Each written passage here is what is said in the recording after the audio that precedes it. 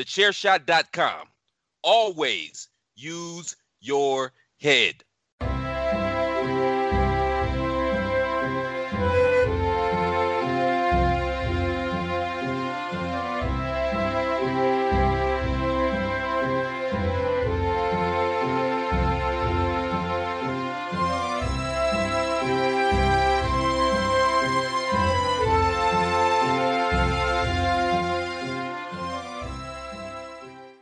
I think I'm going to try and get at least one on the board first. I'm going to go with a tag team. I'm going with the British Bulldogs. Ooh. From a town not that far away from me, actually from around this area, a town near Wigan, Tom Billington and Davy Boy Smith. They started wrestling in the late 70s around the local English promotions. Ended up actually going to Canada for Stampede Wrestling, the federation set up by the Hearts. They actually did a stint as well in New Japan. Now, I didn't actually know this when researching. Actually, whilst they were there, because they ditched New Japan for All Japan, and really like that back then that was a no-no. That was almost like committing murder. Whilst they were at Stampede, obviously Stampede got bought out by WWF, so their contract transferred over to the WWF. We had classic feuds with the likes of the Hart Foundation, Valentine and Beefcake. They actually won the tag titles at WrestleMania 2, I believe, where they had Ozzy Osbourne there. Obviously, coming up to the end of Tom Billington's career, they had a bit of a falling out. Tom Billington felt that he'd been betrayed by Davey. Davey obviously went on to have a quite a successful singles career, hopping back and forth between WWF and WCW. But yeah, I think without the British Bulldogs in the WWF and in WCW, I don't think it would have been as big a thing in Britain, especially the American style of wrestling anyway. Yeah. No, I completely agree. And Davey Boy Smith was such a well-known person that sometimes you can forget about Tom Wellington and their tag team work. Because I had Davey Boy Smith on my list, on my potential list. And so, yeah, like I didn't know that about the All Japan, New Japan thing either. Yeah. So, and it's funny because, it's funny how the name British Bulldogs, even not so much in a wrestling sense, carries, because for years I have wanted an English bulldog. My husband will forever call them British Bulldogs. Yeah, exactly. Like, it's transcended throughout pop culture into just general culture. So, and they were another team that kind of flew back and forth between being the British heels and the good guys. Yeah. So they had a nice fluidity there. Yeah, towards the end of the partnership, apparently, according to Tom Billington, Davey trademarked the name the British Bulldog, so Tom couldn't use it, and he actually sent him like cease and desist letters for when he'd be wrestling, so he couldn't be called a British Bulldog. Wow. It got pretty bitter at the end, did that. Tom once said that he would shoot David if he ever showed up at his front door. Wow.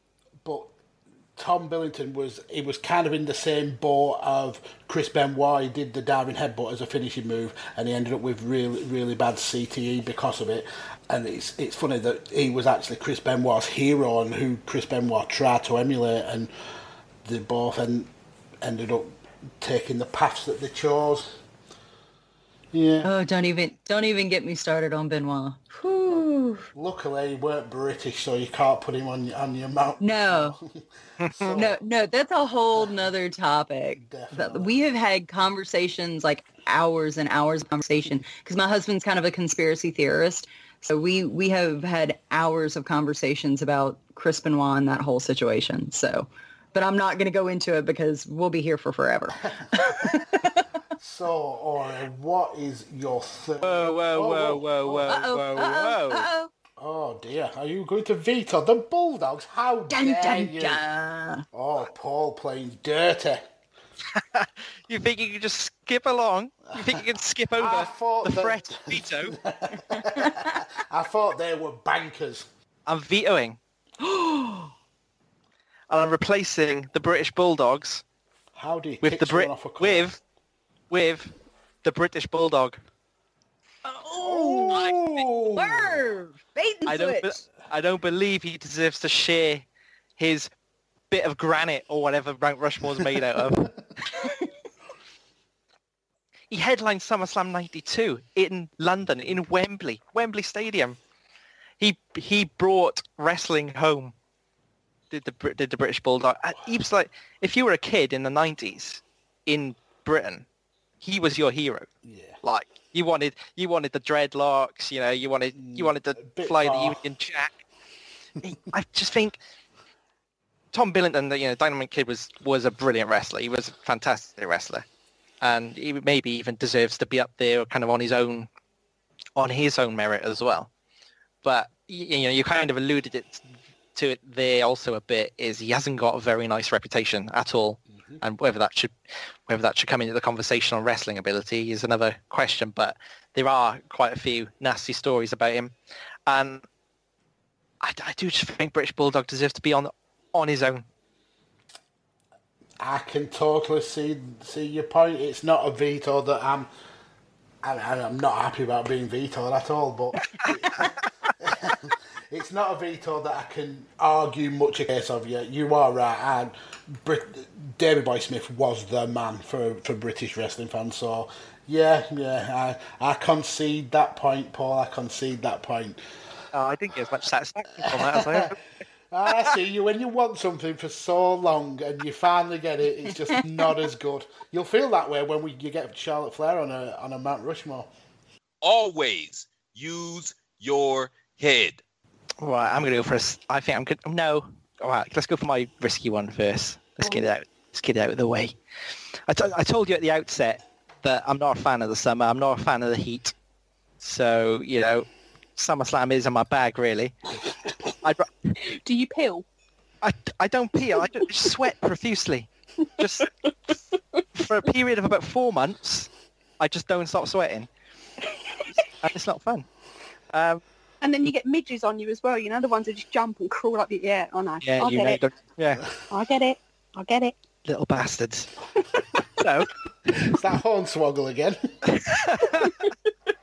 So when you're hot and you're sweaty and you're grumpy like I am, and there's midges trying to attack you, you need to go find a safe place, somewhere nice and cool and dark to get away from it all. Somewhere like a boiler room. I'm going back to SummerSlam. So I don't know what SummerSlam I'm going back to. I think 96. Yeah. And I'm going to pick The Undertaker versus Mankind in a boiler room brawl. Ooh. This is actually like my most. When I think of SummerSlam, this is the match I think of. I don't know why. I think it may have been like the first SummerSlam I saw. I'm not sure. I loved it. I love Mankind in his original incarnation because he was so freaky, so creepy, and that match kind of really suited his persona.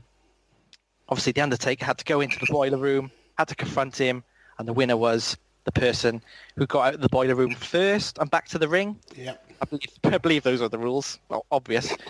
And this was pre-Attitude Era, so it kind of sticks out because the matches that were that violent weren't happening at that point. So it was like a free for all. They could use the pipes, they could use ladders, they could use whatever was in that boiler room. So it was quite a unique match. And then obviously we had the shock at the end that the Undertaker did actually win, but Paul Bearer smashed him over the head with the urn, and that urn again. The Undertaker. And I just thought it's fantastic because for the first time, for all of his career up to that date, the Undertaker, the power was the urn and the power was Paul Bearer, and now that had been taken away from him. So the first time in WWE, the Undertaker was fallible, and that was just really exciting.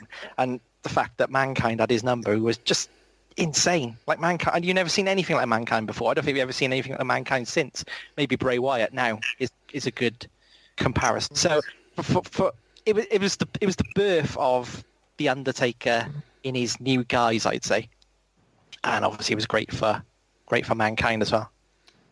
Great pick, really, really good pick. One thing you forgot to mention was that it was this storyline that actually led to the introduction of probably one of the greatest characters in wrestling when when Kane came and attacked the Undertaker. But Paul, you did me dirty last week with Tom Billington, so I'm having to pay you back. No, you can't take the Boiler Room Brawl off. I'm taking it off, and I'm replacing it with Hogan versus Shawn Michaels. I can't even veto that. In the best showcase of overselling that wrestling has ever seen. Hogan and Michaels had agreed on a 2-match feud, and just before SummerSlam, Hogan reneged on that deal because he wanted to go over.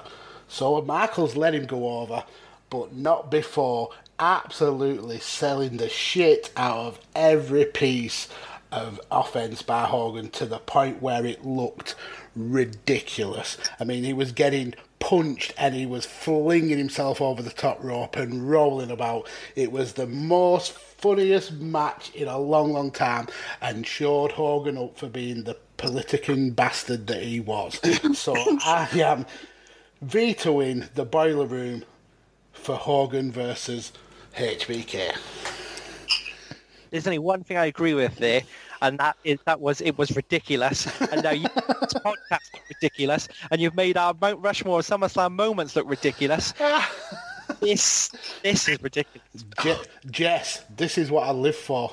It's absolute brilliant. Always use your head. Now, do I risk... Well, I think Paul's going to veto no matter what, so I might as well throw in a wacky one. I were going to go with 1992.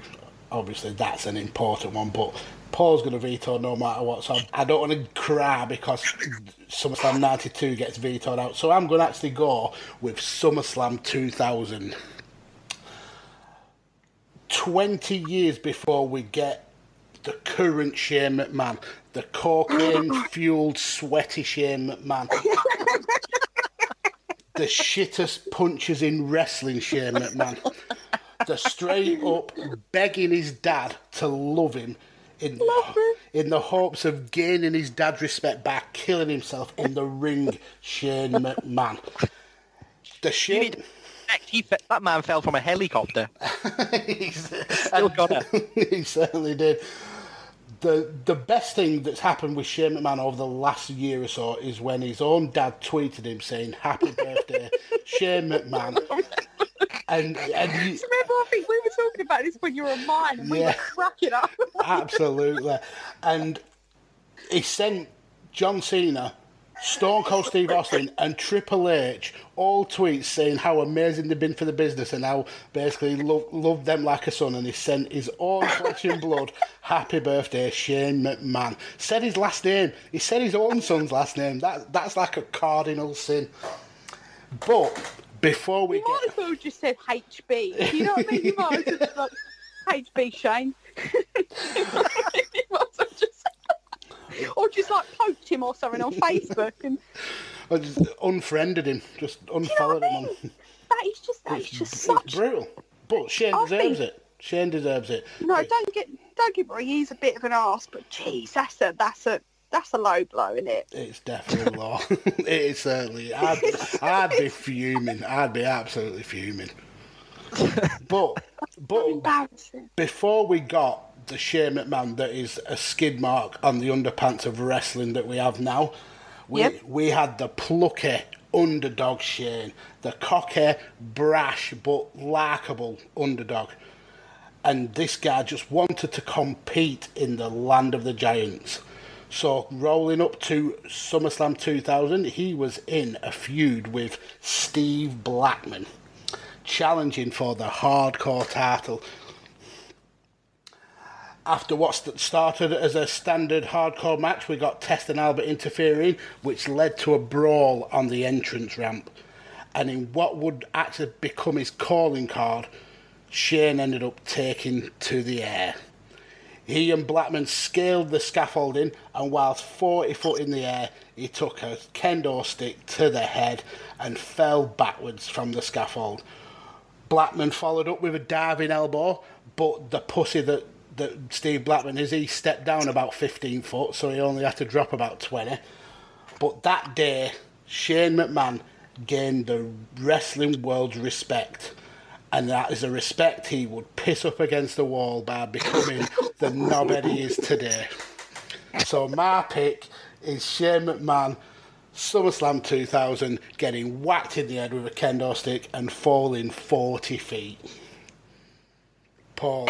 He just takes risks, man. Yeah, to say, Dad, love me. If I kill myself in the ring, will you love me? And it's like, commiseration, Shane McMahon, on your passing. I reckon he literally would just be like, I bet he comes down every time, goes to the back, and he's like, what did you think? And he'll be like, no, you should have gone higher. Yeah, it was shit. It was bad shit. I reckon every time he must completely just mug him off. And then Shane's just standing there crying and quivering. Like, oh, why Daddy love me? Yeah, I honestly think that is very close to the truth. I don't think this is staying on our Mount Rushmore, Paul, do you? It's an iconic SummerSlam moment, isn't it? It is. It is. I think he should jump off things more often. He doesn't do it enough in my book. Yeah, just don't need to be near a camera, just like bridges. Yeah. I'm not being funny, but bless him, he literally walks down the ring and he's sweating everywhere. That's the nose candy. That's the nose candy. Just before he goes out, I'm going to have to kill myself and my dad. I best get some Dutch courage. Oh, Vince won't even go to his fucking funeral. He'll send Linda. He won't even do that. He'll send him a tweet. Wow. That'd be it. Paul, are you leaving Shane McMahon, the corked up, diving idiot, on our Mount Rushmore? I don't think we're going to get a WWE sponsorship after this episode, though. I think Shane. I think Vince will love us. Yeah. Happy birthday, Badlands Pod. Love from Vince. To be fair, you'd probably get a better reaction from Shane. Wow. You made a very convincing argument against him. So for that, he's staying on. I shall veto him. Oh. Even though you want it, I know you want it. Let's veto him and let's put in your real pick. Come on, SummerSlam '92. I had these two major events that happened at SummerSlam '92 for me. So which one are you going to go for? Just like the opening. It was in Britain. It was in Wembley Stadium. Like the first. I'm going to pick the first VT where they're just on the Wembley Way and they're talking to fans. And they're just so excited. Can you believe there's never been another major WWE pay-per-view in Britain before? That's mental. It's absolutely ridiculous. It's crazy. But apparently it was a massive commercial failure for WWE. I can actually believe it because of the time zones. Yeah, it was the lowest rated, lowest, what do you call it? Like buy rate for any SummerSlam ever. People didn't watch it because of the time difference. So that's why they never came back. Yeah, for me, the one big outstanding moment from that will always be Legion of Doom riding down to the ring on the Harleys. Absolutely loved that. But if I were to pick one moment, gun to the head, it would have to be Bulldog and Bret Hart main eventing. That just meant so much to... I was 12 then. It was a massive, massive influence on me. Yeah, absolutely loved it. And I'm glad I political my way to get that on the Mount Rushmore, Paul. Thank you very much for that. That was well played, yeah. I've told you, you want flair on this Mount Rushmore, you've got to be political. You've got to give a bit and then take a lot. Well, I would have been stretching if I had a Charlotte Flair. No, actually, don't let me give away my fourth. Always use your head. Rushmore of authority figures. Okay. I've gone for my second pick. See, I was torn with this one between three people. And I've got an authority figure who's kind of down the line. He he's a real authority figure, sticks to the rules. He's a man of principle, and I like that in an authority figure. I think that brings the best out of the heels on the roster. But on the other hand, I've got two bastards of genius that have always been thoroughly entertaining as bastards. What kind of pick have you got? I'm letting no beans spill. Oh, okay. I've got three that I've really done some research into, and then I've got obviously my honourable mentions, and they're quite spread across the board. So, okay. Oh dear. I'm gonna go Vince McMahon. Ooh. Ooh. Explain why Vince McMahon. Vince McMahon invented the authority figure, didn't he? I mean, before Vince McMahon was the authority figure, I guess it was Jack Tunney, who was on my honourable mentions. On your honourable mention, but he didn't do anything, did he? Yeah, but when I was first started watching wrestling and he come on screen, it was like, oh, he's a big deal. He sat there in a suit and tie. Yeah, he was the head honcho for me until I knew better that he was just a figurehead. I was really disappointed when I found that out. Yeah, I were. And I must have been about 30 when I did. What? Jack Tunney wasn't the president of the WWF. Shocking. But yeah. So we had... Wow. Oh, but he's kind of like the New Japan president, isn't he? The New Japan president never gets involved. He just makes matches. Yeah, I suppose. But, yeah. But anyway, obviously that all changed when Vince McMahon no longer wanted... Oh my God, sorry. No one wanted Jack Tunney to pretend to be him. My mind's gone blank. Sorry. Just to let you know, this is definitely staying in. We need to bulk the time out.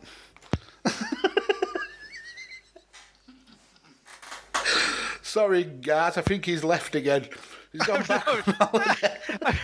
I've lost my note. Hold on. I should know it anyway. If he's Vince McMahon, for God's sake.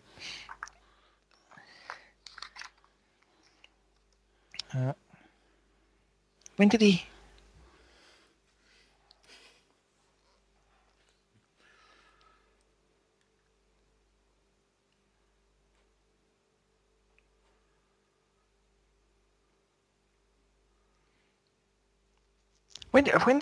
When did he become? Wow, this is the best episode ever.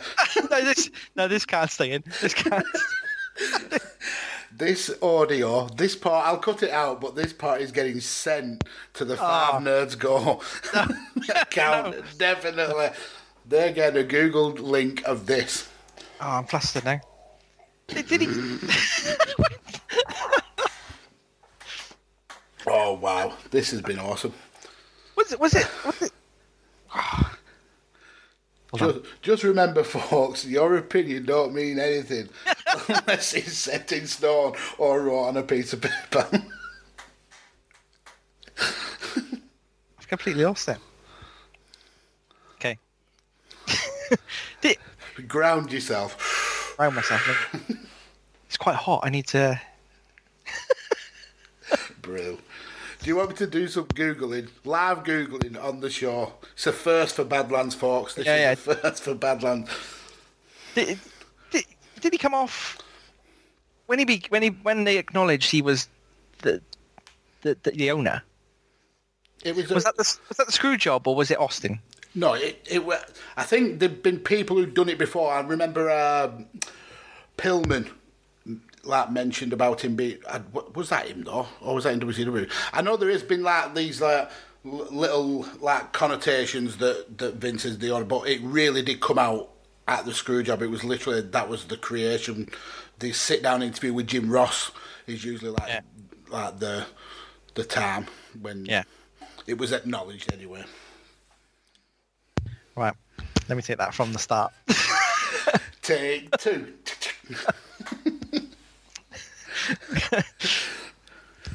It'll be all right on the night. So, the Jack Tunney era. You can't see the editing joins there, folks. You cannot see the join. So Vince McMahon was obviously always a commentator and also kind of introduced to shows at the start, and no one really knew unless you were in the know, and I didn't because I was a child, but no one really knew that he was the owner of WWF at the time.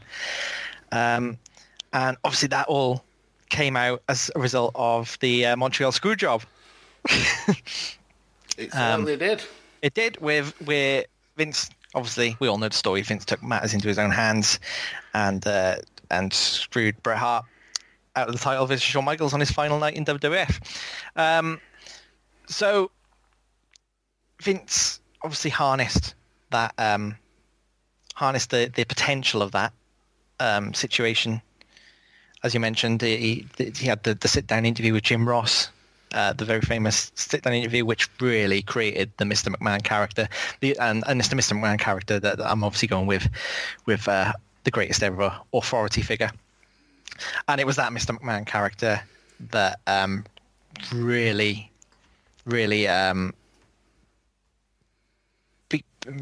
became amazing opposite Stone Cold Steve Austin. Oh man. Yeah, I think it kind of brought out this like inner. Vince always looked like he wanted to be like part of the show, and this was like the catalyst for it. And he literally ran with it, and he's still running with it now, 20 odd years later. Yeah, he is, and he is, his on-screen persona is very much a bastard. He's someone who knows what he wants, and he didn't want Stone Cold Steve Austin, which is kind of they always say the best villains are the ones whose motivations, they believe what they're doing is right, and they've actually got genuinely good reasons for it. And if you think about it, Vince McMahon just didn't want Steve Austin to be the head of his company. He wasn't the person he envisaged his personifying his brand, and you can kind of understand that. So kind of that incarnation of Mr. McMahon before he went crazy, basically, you can kind of sympathize with a bit. And all he was ever doing was trying to make sure that the people he wanted at the top of his brand were at the top of his brand. The other thing I love about Vince McMahon is that you don't ever really see behind the curtain. Like if you look for interviews with Vince McMahon, you don't find interviews with Vince McMahon. I found like 2 interviews with the same guy back in 1998. Vince McMahon is Mr. McMahon, and he's so true to his gimmick, if you like. And I think to carry that on for how long? Since 1996, isn't it? So about 23 years. Yeah, it's unbelievable. I think he has to go down as one of the greatest authority figures of all time. Do you know what? It's an absolute shout. He, again, another person who didn't make my list, but he was definitely on my honourable mentions. But there's one thing about Vince McMahon that over the years he's kind of shown a facet of his character, and that's the facet of spart. He's a very spiteful man, and having to carry this load for 3 weeks on my own, I'm feeling a little bit of that spark that Vince McMahon feels on a weekly basis. So, out of spite, and even though it's probably not best for business, I'm going to veto Vince McMahon being on this Mount Rushmore. And I'm going to...